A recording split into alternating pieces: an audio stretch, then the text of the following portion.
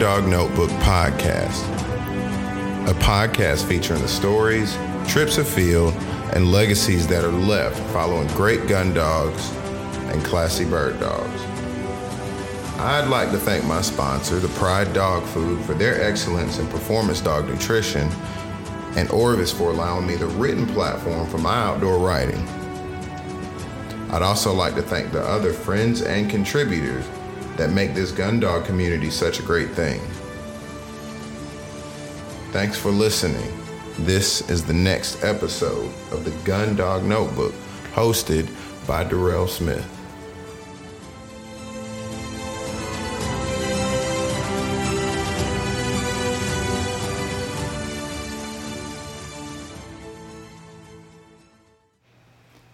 Okay, guys, I also wanted to note that the Super Retriever series is presented to you by Eukanuba. So thanks to those guys. And Shannon Nardi, as busy as you were, I am extremely excited to meet you this weekend. So, guys, stay tuned for this episode. I hope you guys enjoy it. Okay, guys, guess what? This is the Gun Dog Notebook, and first of all, I love your laugh. So let's just go ahead and introduce Shannon Nardi of the Super Retriever series. Ms. Nardi, how's it going? It is going great. I'm in Huntsville, Alabama at the moment. We've just finished part of our championship with our dock jumping, and we're getting ready to go into retrievers midweek. So I have a couple days that I'm in between two different events, but we had a great weekend on the dock. Okay. So, all right. This is what I need you to do before we even get all kind of in-depth and stuff like that. Explain to me, because I don't participate in dock jumping. I'm a hunting guy. Yeah, I got... Go ahead. Explain to dock jumping. Well, dock jumping is actually turned into this massive sport in the last probably 5 years. Okay. That's really massive. Because I think it's really easy to train a dog to do that. I think most dogs that like to swim or like water and that like to retrieve are very trainable to do this. Right. And then you can just have a powerhouse dog that can do it really well, or you can have a dog that does average, but it's still fun for them. And I think people just like doing things with their dogs. Okay. Okay. So to me, all right. So I'm a track guy. I'm an athlete. Went to college, track scholarship. Blah blah blah blah blah. Okay. So how I understand, huh? I can explain this to you real well. As a track guy, the way this thing is, we have two different divisions, so to speak, and different levels per division on the dock. Mm-hmm. And for a track guy like yourself, it would be like long jump and high jump. Thought so. That's what I thought we were going for. That's what I thought we were going for. Okay, because I was, I've seen it quite a few times online, and and so the way the Super Retriever series is set up, as far as many times I done watched it on YouTube and stuff like that, and we'll get further into how to find it and all of that. But that's definitely it's like the whole thing is like a 2-part series, and it's honestly like a big track meet to me, and it's kind of it's very much so over the course of a few days. And these dogs, I mean, they are they kind of have a stance and a start and an owner. They all kind of had their own little swag, and those dogs throw themselves, I mean, some distances down that lane. Oh, let me tell you, we just set a world record on Saturday. Really? With a whippet at 32 feet. That dog jumped 32 feet. 32 feet at the base of the tail. We measure from the base of the tail, where the base of the tail and the rump meet the water. Yeah. We have like a scoring system that actually measures all that. It's calibrated to the pool, so it measures the exact distance. And it was 32 feet even from the base of the tail of the dog. Are you serious? That was crazy. It was so crazy. Okay, so, all right, so can you just tell me what that was like? Like, just give me the play-by-play. That was like, I actually video recorded it from my phone, okay? So, and I was only doing it because the dog's a whippet, okay? And he's really, really, really fast. So I was like, I'm going to go ahead and cover, take my phone and do it in slow-mo so I can see it, see him run. Uh-huh. And as I'm covering him down the dock and into the pool, it was so fast. But I was just like, oh my God, he's going to go out of the pool. I mean, he was so high and so out there. I'm like, oh my God. Right. It was terrifying for the first few seconds. Oh my gosh. And how long is the pool? 40 feet. Good Lord. So, you know, I typed in my little thing on Facebook, like, I'm going to need a bigger pool, because it was pretty, you know, scary for a second, but then when I saw a splash, I knew we were okay. But it was, after that, it was extremely exciting for everybody, especially Rachel, who owns the dog. The dog's name is Slingshot. Her name is Rachel Brinkman. She does all kinds of sports with her dog, fly ball and frisbee and all kinds of different sports. But she, you know, we had to wait for a while till that scoring system gave us the score, and when it did, she was, you know, she was pretty excited about it. What? I mean, you have to be like you. That dog set a world record, and it like how often do dogs even set world records like that? Well, you know, it's so funny. We all talked about it. Like I remember when we first did Great Outdoor Games back in 2002 to 2000. We started in 2000. I think in 2001 or 2, the world record in dock jumping was 26 feet. Wow, that was a huge deal. And Little Morgan jumped 26 feet, and right. I mean, he actually got it. He was actually a ESPY nomination for that jump at that time. Are you serious? So it was a pretty cool deal, you know. And since then, you know, the sport's just grown. And that was mostly Labradors back then that did that. And now we've got the Malinois that are real dominant on the dock because they're so powerful. And then now we've got these Whippets and these, you know, Greyhound breeds. And it's crazy. It's just kind of gone crazy. But it's a cool sport. There's a lot of people doing it. And I think anybody that has a dog that likes water. I mean, we have like baby dogs, like little dogs doing it. Mini dogs. I call them mini fly. And they're just you know, like under a year old. Down, so they're small, and they love it. And so it's like, you know, it's just a fun thing I think to do with your dog. You know? Wow, that is amazing. This is like a travel team for them. You know, they just travel around and jump their dogs off. Right. Well, I mean, but even at that point, like, that's why I like doing all of this stuff with my dog, whether it be hunting, whether it be dock jumping. I've never done it, but it sounds like something I do want to get into. Like, you know, just, you know, little things like that, just to really get your dog out, socialize them, but also, man, it gives you a chance like you said, it gives you a chance to travel. For nothing. This girl, I'm in Huntsville, Alabama this week, so she came from Michigan, Gaines, Michigan. I had a girl travel with a little dog. She ran in mini fly, which is 16 inches at the withers down, so she's a small dog. Right. Her name was Fink, and she came from British Columbia. Wow. Like you know what I mean? That's like a long ways. That's literally the top of the continent. Yeah. Yeah. That's the top of the continent. Like, that is amazing. But that also shows you how far people will go for their dogs. And exactly. You know, and it's pretty amazing. Right. It's pretty amazing. Right. And so that's the real, you know, kind of, I call it kind of the fun part of FRS. Not that the retrievers isn't the fun part, but it's just more, you know, it's just more fast paced and, you know, it's just a fun family event. You know, I think everybody, kids and families love to come and sit and watch that, and then watching the dogs jump, and that's just a really good time for everybody. Right.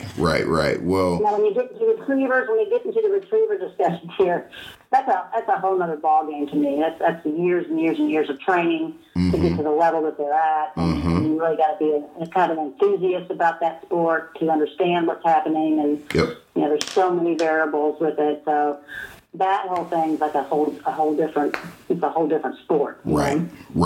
Well, and so while we're on the subject of it, can you explain the breakdown of the retriever aspect of it, and you know, who are some of the trainers that we've got this year? Because is Chris Aiken gonna be there? Chris Aiken will be here at the end of the week, because he's actually going to be commentating some and doing some off-camera or on-camera things for us for behind the scenes. Okay. So he will be here later in the week, yes. Okay, cool. Yeah, he was definitely someone I used to watch a lot. Yeah, absolutely. absolutely. Yeah. He had several champions. He had Boomer and Sly with both his champions, so a crown championship winners. But cool. So this year, I'm gonna try to pull that list up. I know I have that list right here. This year we have this year is kind of different. I'm going to explain this to you real quickly. So this year will be the first year that we have actually split the championship up into a pro division and an amateur division. I saw that. And that was kind of voted in by the handlers last year. We kind of put some things out there, and then we kind of thought on that. I think the amateurs kind of wanted their own. Their own championship, their own trophy, so to speak. And so we voted that in. And we do that. That's how we qualify throughout the year. We have a pro side and the am side. Even though they run the exact same test every day, the scores are separated into two different divisions. And then the pros have their side, their winnings, and then the ams have theirs. Right. So they wanted the crown championship to be that same way. So we did that this year. And so it'll be different. So we'll have two different champions for the first time. Right. Okay. I like that. Well, and when I was kind of just perusing around on the website, I saw amateur, and you just kind of clarified my mind, because I was like, I don't remember there ever being an amateur. I was just like, I don't think, and I've watched the Super Retriever series, like, just historically, the many years that I can find online. And I was like, I don't remember seeing any amateurs. So that makes sense. Okay. So let me ask you this. So we have our pro division and our pros this year. And so our pros have more than one dog, most of them. Mm-hmm. They're qualifying their clients' dogs, basically. Right. So our pros this year are Lyle Simon and Kobe Williams, Luke Core, Steve Riggins, Rody Best, Mark Kennington, Stephen Durrett, and Lee Howard, and Chuck McCall. I don't think I missed anybody. Okay. And we have 23 dogs, so there's 23 teams in the pro division. Okay. So, all right, and then with it, well, I want you to talk about the amateurs too, because now we have a new part. So before we go in depth with it, what about the amateur section of it? The amateurs, we have 21 qualified, and we only have 2 of them that have 2 dogs. Okay. The rest of them are individual. I think they're really excited. I'm really excited because the amateur division has really grown in the last couple of years. Okay. And I think it'll continue to grow. They've been having their own category will make that continue to grow. But I personally, I really think an amateur has every capability of beating the pro division as well. I mean, I honestly kept thinking that eventually one of these ams is going to beat the pros. Right. Dogs. because they're just as strong. They're just as strong as a handler or a team as the pro division. The pros are. I really believe that. And but I think it'll be neat for them to have their own, trophy and winner and all that kind of stuff. Okay. So let me, and this is something that I kind of think about when I'm out there just hunting with my dog, and I see these guys, and I mean, these, they're handling, these dogs are handling some serious retrieves, very long retrieves, extremely complex patterns and things like that. But let me ask you something just on a very, psychological level, I guess. Do you think when you see these dogs, and you've seen them, from the beginning, when you see the dogs and you see the handlers, do you think it has more to do with the fact that these dogs are highly intelligent and they can read body language or communication? Or do you think that it has everything to do with the relationship that the dog has to the handler, the intrapersonal relationship? Well, that's a good question too. It's kind of both, really. I mean, it kind of depends on who you're really looking at or watching with. But when we started this thing, it was really a guy and his dog. Even the pros that were running it, it was their dog.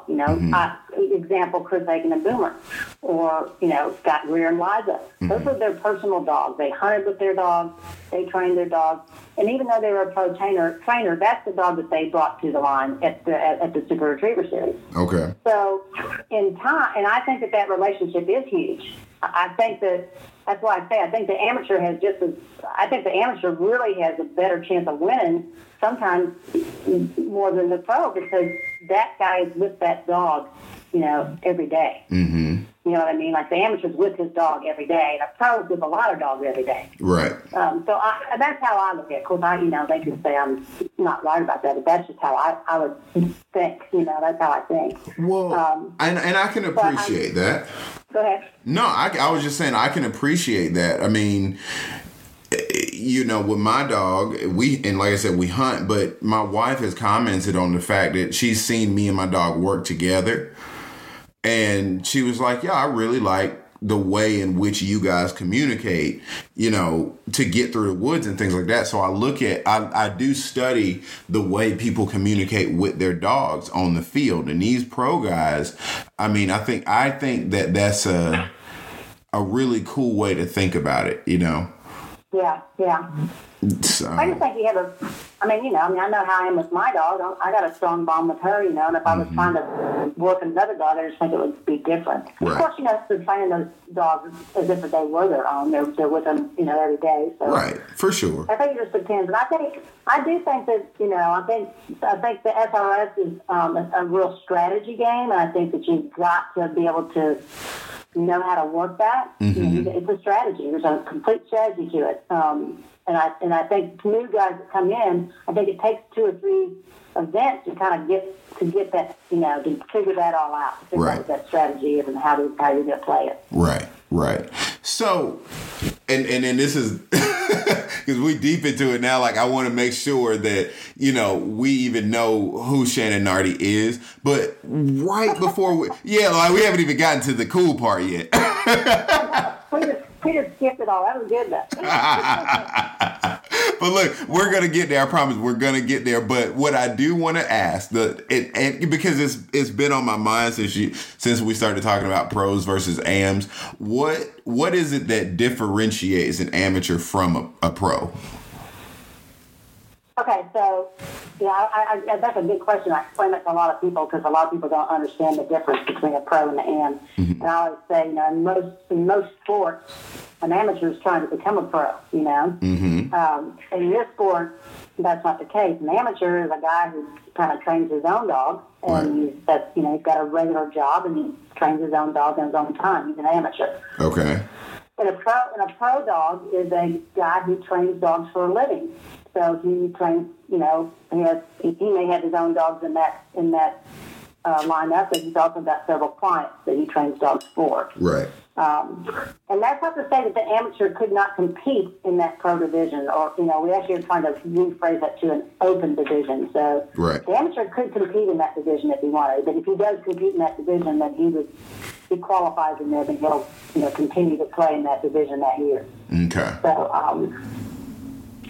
So that's the difference. It's really, just basically a guy who trains a dog for a living and a guy who doesn't. Okay, cool. Like I have to get into the specifics of it because what I do want to do is encourage anybody, any of my listeners, and my whole message is that, like, look, these dogs, they are built to be used and they enjoy it.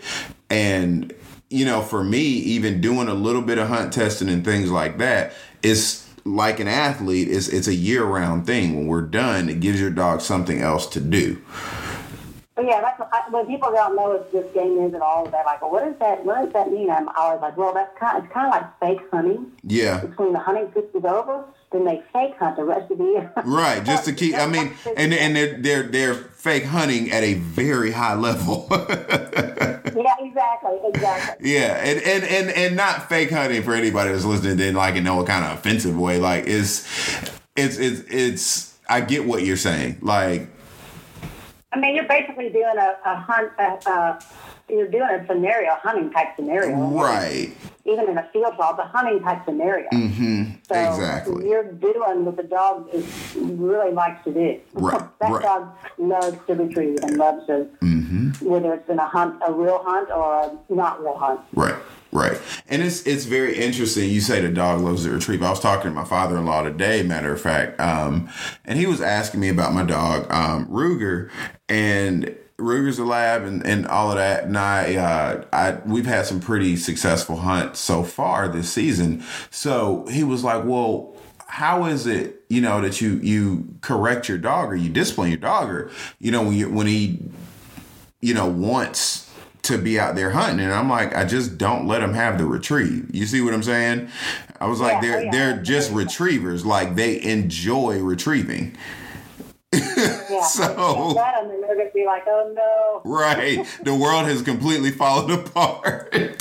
Yeah, exactly. So, Miss Nardi, Shannon Nardi. I'm sorry. My grandmama raised me right, so if I call you Miss. Oh, you're fine. Miss Nardi. So, how did you even... Let's talk about the beginning. Let's just start from the beginning. How did this even come about? Well, I work in television. That's my trade. Mm-hmm. I'm a TV producer and editor. That's what I do for a living. I worked with I worked for my dad's company back in the late 90s into the year 2000, and we were real involved with ESPN Outdoors. Okay. That whole morning block of TV that everybody watched back then, in those days, where several fishing and hunting shows on ESPN Outdoors. Mm-hmm. That was kind of our baby, and we produced a lot of those shows, and we actually put that block together for ESPN. Okay. So in 1999, they decided they were going to try to do a collection of different sports, and they called that the Great Outdoor Games. And that aired on ESPN for 5 years. And so the very first year was the year 2000. So that was the sports that they had were like, bass fishing, fly fishing, shooting sports, archery. They had steel timber sports. Mm-hmm. And then they had these dog sports, which were fly ball, big air, which was the dog jumping, agility, and retriever trials. Okay. And so I got put in retriever trials, which I didn't even know what that was. I was like, well, what's a retriever trial? I don't know anything about that, And I was kind of mad because all my colleagues were working on the fly fishing venue or the agility. They were working on the other venues, and I got put by myself without any people I knew on retriever trials. So I was kind of upset about that at first, and then it was also a venue that was off-site because we had to have a big piece of property, so I wasn't in the circle. We were in Lake Placid where they do the Olympics, and so everybody was in the circle, and everything was right there, and I'm like, 5 miles down the road in a field. Mm-hmm. And I was sat in a truck, and my job was to watch the footage come in, make sure it was coming in right, and all that good stuff. And so I'm sitting in this trailer watching the video camera, or the monitors of all the cameras that were in the field. And I get the first dog that went, ran 300 yards up the middle of the field and turned around on a whistle. And wow. I just was like blown away by that. Wow. Like, yeah. I mean, it's pretty impressive. They could do that. Yeah. I didn't know they could do that. Yeah. It was very impressive to me. I had a Labrador at home, and I felt guilty for, I went home and apologized to her. Yeah. I didn't know you could do all this, and I just been letting you, do nothing, Yeah. So I became very involved with that, and I learned a lot from the organizers, and of course that event was made for TV, so it was a whole different type of event, Mm-hmm. Yeah. We had to add point systems to it. We had to, we had to make it easy for a viewer to understand, and that was the hardest thing because, as you all know, there's a lot of variables mm-hmm. in any kind of hunt test or field trial or anything. There's so many variables, and it's hard to teach an audience that in a little amount of time. Right. So we added that point system to it, and it was basically a hybrid. It was built as a hybrid of hunt tests and field trials. And that's kind of how it started. So for the first 2 years, the organizers picked out 12 dogs to run this event, and by the time the second year was over, we realized it was, well, the ESPN realized that the ratings were very good on it. I think people were all, I think it affected in the way it affected me. Right. You know, like I was really blown away by that. And I really think that an audience felt the same way. And so it rated very well. Right. And from that rating, they decided that they wanted to hold qualifiers. And then, so the Super Retriever Series became the qualifier for the Great Outdoor Games. And we held 3 events a year to qualify, you know, three teams from every event. And then we'd end up with and then a team that won the year before would get their, they'd come back to defend the title. So we had 12 teams every year. So Super Retriever Series is basically created as a qualifier for the games. And then when ESPN stopped doing outdoors across the board, which was in 2005, we had this event that was strong. It wasn't like you could just quit. You know, I thought, okay, it's over. Well, no, we had a strong event, and we decided to just keep going with it, and so we did. Wow. And it's been 18 years, and we're still going. I mean, that's really, really, really powerful. So when you say you went home and looked at your lab and was like, what in the world have I got going on? Did you kind of kick it into high gear and start some hunt tests or field trials or anything? You know, I did. I had a Labrador at home. She was older for them, and I felt really bad about that. I would say, as soon as I get I guess I bought my dog in 2003 as a puppy. I started training her myself, and you got to understand, I had the best trainers. I lived by the best trainers in the world. You know, they're like in my backyard. So yeah. I had the best teachers to learn how to train my dog, and of course I never took her this far, but I got her HR title. She was real kind of high driven, so I could never get her past that honor bucket. Yeah. She would have had her hunting retriever championship title, but she could never sit still on that honor bucket. So we never got her past that HR title. Wow, that's still pretty. She was a great dog, and I loved the sport, and I lost her last year, and I had her puppy, but she's kind of airheady, squirrel and gone, Yeah. So, but I will definitely be, looking to do that again. That's kind of my goal, is to get another dog, train it myself, and run this event. That's kind of my goal. Right. My lifetime goal. Hey, look, I mean, I get it, and so with this next pup, like, and how old is the pup? I haven't got a pup yet. My dog is now. I lost Mama last year, and then I got her daughter, who is 10 now. So okay, 10. I'll probably get a pup in another couple of years. Okay. I thought that dog was just much younger. Okay, that was what was going on. No, she's not.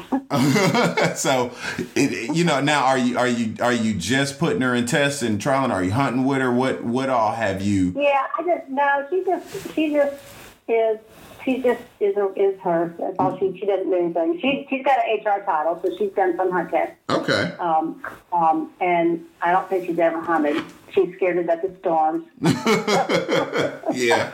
She just hangs out with me at home and travels with me. Okay. It's all good. Look, the fact that she's got the title, like, I put my dog, he passed his first hunt test. We haven't been back since.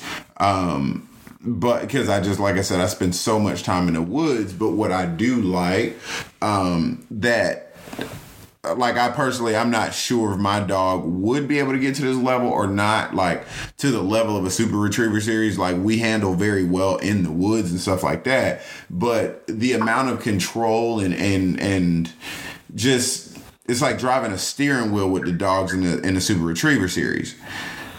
It's very, very, very interesting how they're connecting with those dogs. Like I said, I'm not totally sure we could get to that level, but to know how to pick those dogs out of a litter, Yeah. It's just very interesting in understanding just these breeds and bloodlines that are going on, to make these type of just all around dogs. And the fact that the Super Retriever Series is kind of a culmination of field trial standards and hunt tests, there you can see remnants of both in there, right? Yeah. To know how to pick a dog from that litter is amazing to me.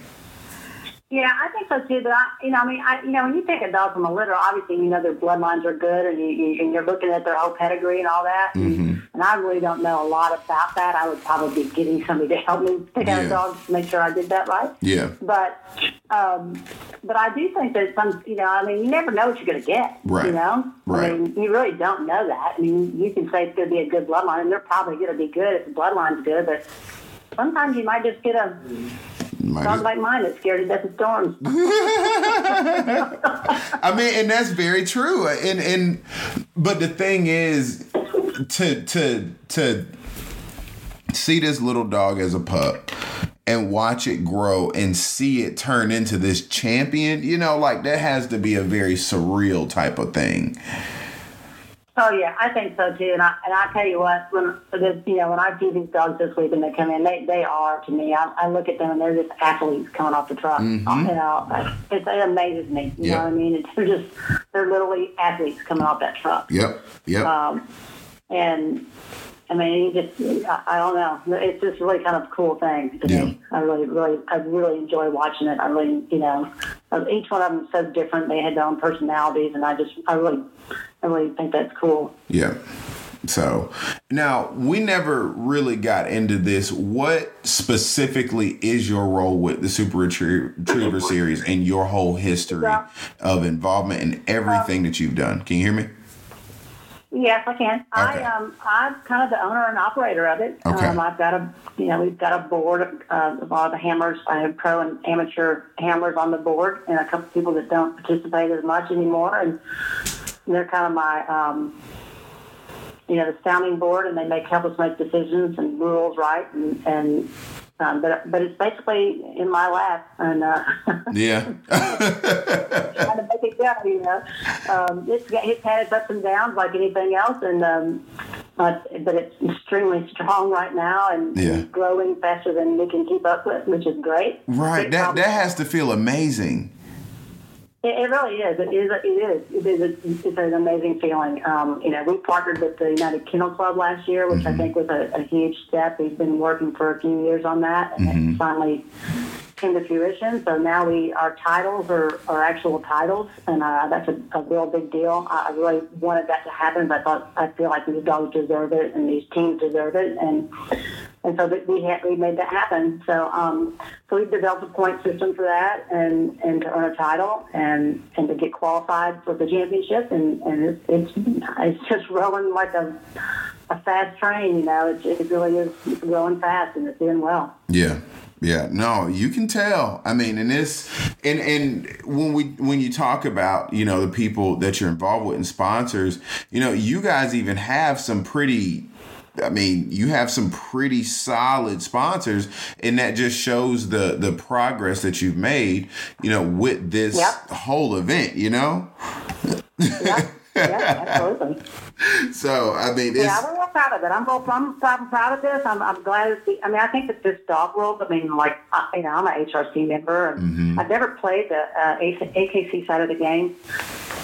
If I get a dog, I'm sure I will, because I think everybody likes all the different dog sports. I think they like the challenge, right? And I think that all of these sports are growing. I think this whole sport is growing. I think that each of us are, each of the organizations are doing well. I think it's a real strong sport, and I'm real excited about that. Yep. I agree. And, it's thus going to be the thing that, we use to continue to better the sport and the breeds, all the time. So now in the Retriever series, it's predominantly Labradors from what I see. It's mostly all Labradors. I think one time we had a Boykin run a qualifier one time. Really? I remember that, and we've had a couple Chesapeakes, and we've had a few Goldens, but it's primarily Labradors. Okay. Is there now? And I'm a Labrador guy. I gotta, kind of boost the Labs. Is there a particular reason that you think? Yellow. I'm a yellow girl myself. I'm a yellow dude. Yeah.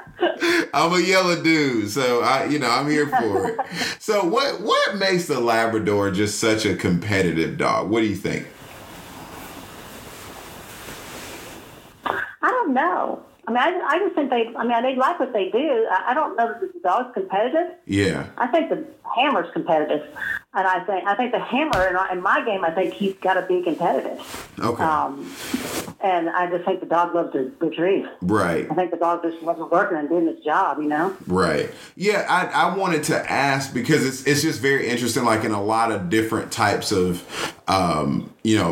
dog sports, like, when I went to the Ames Plantation and I was looking at in the National Bird Dog Museum, what I saw was like a lot of English pointers and a lot of English setters winning those trials. And then you go to like something like NAVDA, you see a lot of German Shorthairs winning those games, And it's just interesting to me why those particular breeds trend the way that they do. I don't know. That's a really good question, but I don't really know that answer. I've been around one set of bird dogs. Yeah. In that capacity, and it's a different game, it's a different deal. But right.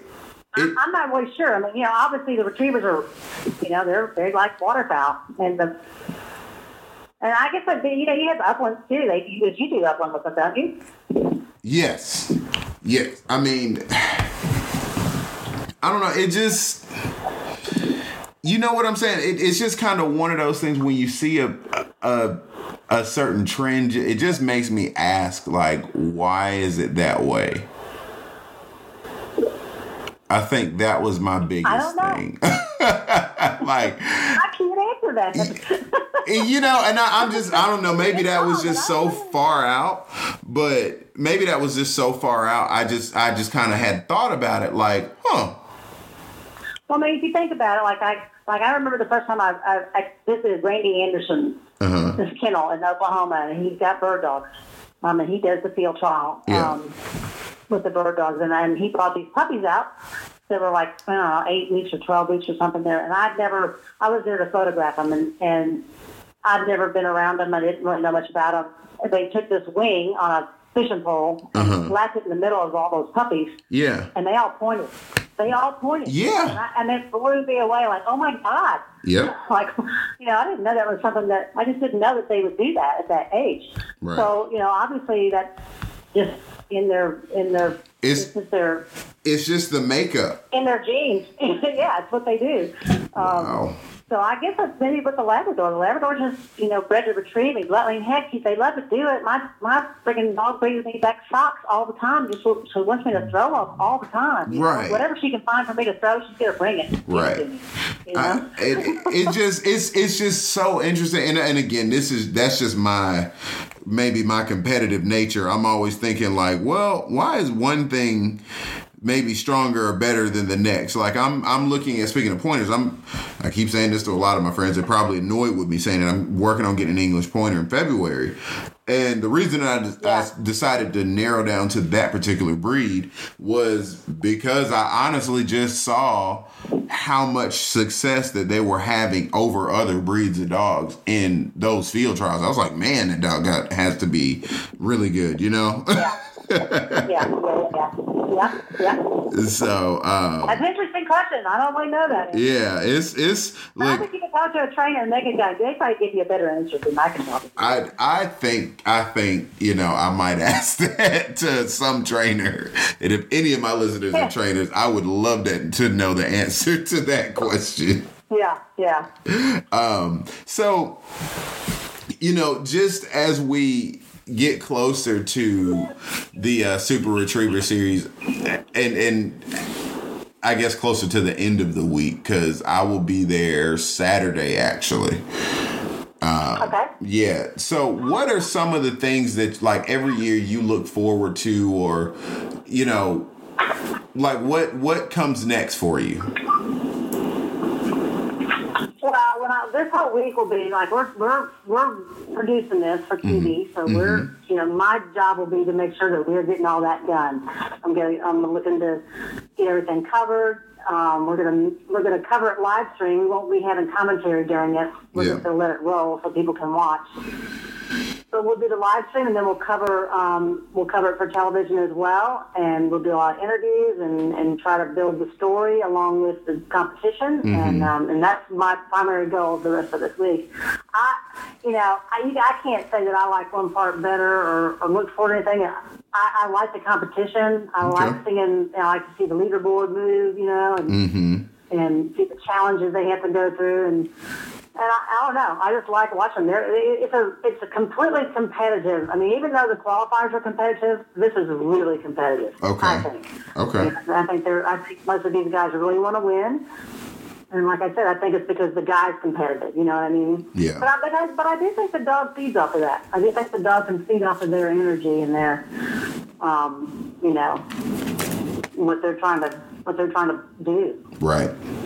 Right. And that's a daily thing. When you're spending as much time with these dogs, you guys start to learn to communicate. So, at the Super Retriever Series, whether it's dog jumping or whether it's the retriever part, I mean, you're just communicating with a creature on an extremely high level, Right. You're communicating with an animal, and like I said, I appreciate the Super Retriever Series for a lot of different reasons. One of them is it actually does allow, for me, like I've had a couple of people, ask me to explain things like the retrieving and hunting and all of that, and a lot of the times I will in that conversation bring up, retrieving sports like the Super Retriever Series, because it kind of helps put it in perspective for a lot of people. Like, it's not, I don't always want people to think like hunting and shooting and, running gun dogs is all just about killing. It's about natural ability. Oh, yeah, absolutely. And that's what we're doing. We're looking at that dog. We're looking at the ability of that dog in every capacity. Like, we're looking at that dog in a field trial scenario. We're looking at that dog in a hunt test scenario. And we're looking at that dog in a hunting, what we call hunt savvy, like a hunting type scenario. Right. So that there's got to be an element of hunting in there. There's a boat or a layout blind or, just something that you do in an actual hunt. Right. So we try to make that, like, we're really looking for the best all-around dog in every capacity in this test. Okay. See, and that's what it's really about. I mean, and just carrying on that legacy. So let me ask you this. All right. Now, I have this dying question I've been waiting to ask. You don't have to give a name or anything like that. You're around all of these pros that, I mean, they're operating dogs like Porsches, right? What's like the most insightful thing you may have come into, like, heard from one of these trainers? What do you mean? Like, because I wonder how these guys think, I guess. And if you're talking to them, has anybody just dropped like wisdom that just really stood out to you by chance? I'm just curious. Yeah, I was really fortunate, not necessarily in the SRS part of this, but I was really fortunate to work on two different pros, actually three, their training video. Oh, hang on one second. I know you're recording this, so I can let these guys in the car. Okay, no problem. I'm on a podcast. Sorry. So I had the honor of actually working on three different videos, or two really, but one of them was with Danny Farmer and Judy Acock. I worked on their training video, and I also worked on Chris Aikens. So I learned so much from working on those, more so than anything I've gotten from a trainer, really. And I've had some great things that they've said during training, but the one thing that always has stuck out with me than any trainer has ever said to me was when Danny Farmer talked about, really, like when you're building a house, like when you build a dog like you build a house, you build that foundation, and you add the walls, and you add the roof, and you're adding all these elements. And he went through this whole, discussion about that, and it just really made sense to me, that you really got to start back. And if it wasn't working, you had to go back and start again. If something wasn't right, if the wall was crooked, you had to take that wall down and start again. Right. And he used that that analogy with dog training. And it just made perfect sense, you know, like, you know, if something's not working and something's wrong in your program, you need to go back to those basics and work back up again, you know. Absolutely. So that always is, as any trainer, that's always stuck out to me. And Judy was the same way. They just their analogies and their theories were so incredible. And I'm really lucky because I got to listen to that, because a lot of that didn't make their DVD. And I always told them they needed to take all that stuff that ended up on the floor that they didn't use and make just a soundtrack of it, because listening to something like that on play a podcast would be helpful, you know. Yeah, I understand. But, you know, I really enjoy talking to the handlers at SRS when I'm asking them questions about their dog. I always am more interested in their dog and, you know, what their dog's like, what his personality's like or her personality's like. And so I always try to get them to really focus on a lot of that so we can build that. You know, I can build that personality for the viewer on what this dog's like and why this dog is special to that handler, you know, because they all have different reasons. Yep. I think the last time I did something like this with them, I asked them if their dog was an Olympic athlete, because the Olympics were happening right then. Yep. I was like, if your dog was an Olympic athlete, which sport would they be participating in and why? Mm-hmm. And that was fun, because they had to think about that for a second, like, you know. So that was kind of fun to get those answers, you know, because they were all different, and they all had different sports, and they all had reasons of why they chose that sport. Right. But I like asking those guys like what it is about their dog and why they think they're so good and what's their personality and all that kind of thing, you know. Really? Okay. I like that. So anything that kind of stood out to you out of those scenarios? Oh yeah, I always try to throw a question at them like that, because I know it always stumps them, and I'm sure they're expecting some kind of crazy question from me. Yeah. It's fun because it lightens everything up. You know, they're in competition. They're completely focused about that. And then you throw a question like, "Hey, what sport would your dog play if he was next?" And they're kind of like, I think that she would be ice skater. She would be ice skating because she's, agile. Or, I remember that guy just really going on to why she could be a good ice skater. And it kind of loosens that up. And then it also makes you think about that when you watch the dog. You've heard him say that. And then if you watch the dog and put what he's just described her as or him as, then you can see why that is. You know what I mean? Of course. And it helps build that personality. So for me, as a television producer, it helps me build that personality so that the viewer, just like with any sport, the viewer falls in love with the team for a certain reason. It's either their home team or, like when you watch the Olympics, you start rooting for somebody because of a certain reason. And it's because they built those little personalities so you can love one or not love one or, whatever. And I like to try to do that for my viewer. I like to try to get them to get to really know their teams. Right. Wow, that is beautiful. Thanks. I think you pulled it. I think you pulled that one just all together. That really summed it all up for me. Well, we can go watch dogs. And if you go to a trial and you sit and watch a trial in the lawn chair and you watch it all day, you're just watching these guys go back and forth. And you don't really know their dog. You just know that there's a guy and you've heard about that dog and that dog's good and he can do this. But you don't really know that dog. Right. You don't know that. You don't know what that dog's like when he goes home and when he's hanging out the house. And that's what I like to do is build that. I like building that, I like knowing that, and I like the viewer to know that, and then they'll start rooting for their favorite because of a certain reason. Right. There's a story, and people are attracted to a narrative. Oh yeah, but people are so attracted to stories they don't even know they are, but they are. Right. And I think it's important to give that story to them. I think so. So my challenge for me is to build that story and be able to show the competition. Absolutely. Well, I think you are doing it fantastically well. Okay. Well, Ms. Nardi, it's just been such an honor and such a pleasure. And please know that I'm going to come looking for you when I get down there because I just want to shake your hand. Please do. I'll probably will either be wherever you see a camera, or I'll be in that production truck. And right. please do come knock on the door. Don't hesitate. Just do that. I'll be expecting it. Right. And my last thing, my buddy Jerry in Prevento. So of course I got introduced through, Jerry. Like when I tell you that man is special to me. I mean, yeah, he's just a good guy. And so, I mean, Jerry was just been a really, really, really good friend thus far. And before we get off, I kind of wanted to talk about how you, ran into Jerry, because he's had some amazing photography. I actually saw his stuff on Instagram. Okay. And I just called him.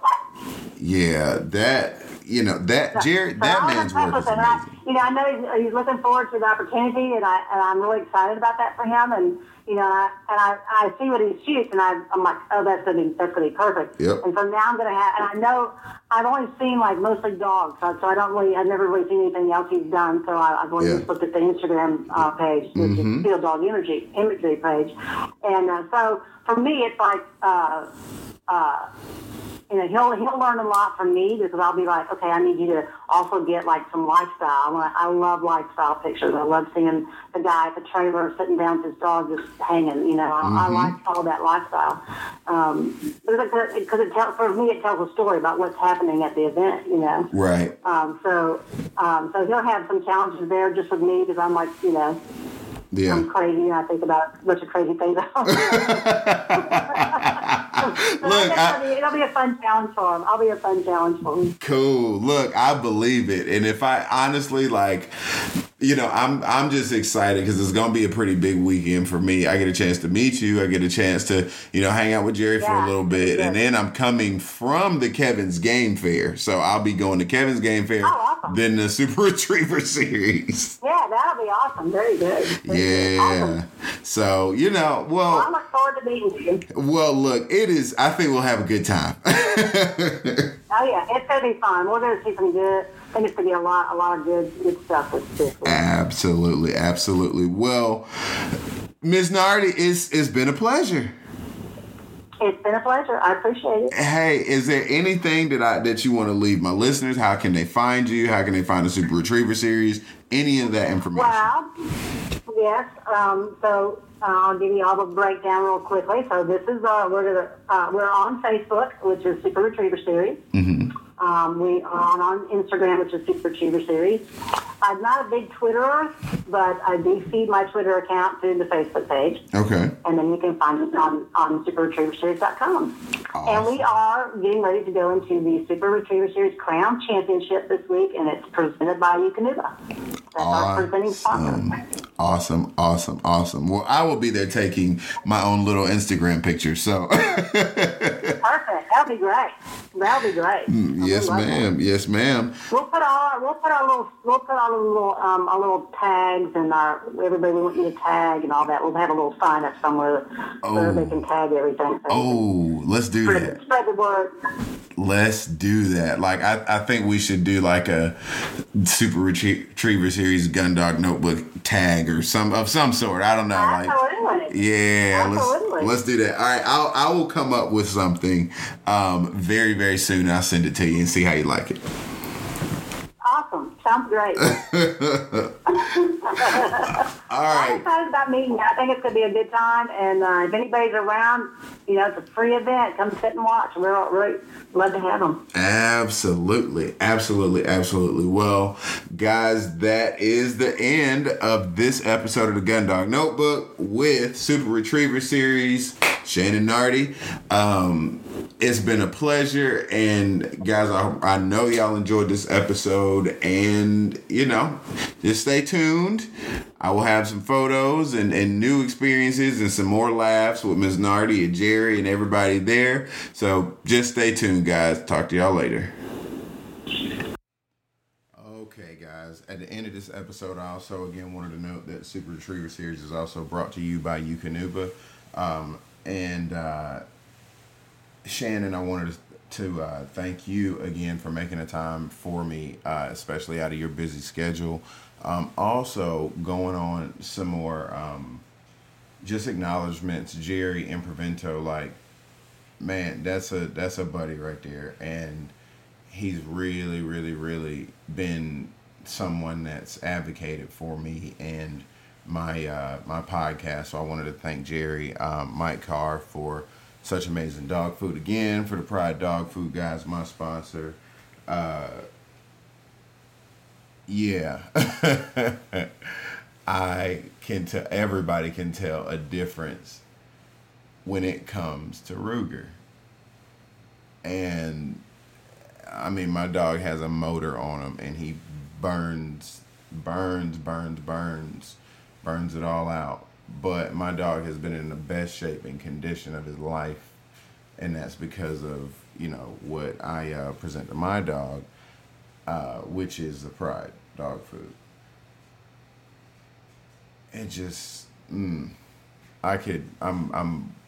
waiting to get Mike Carr on here. I'm just waiting. That's gonna be a good episode. He's got some stuff going on in the dog world, and so he's doing his field trial thing.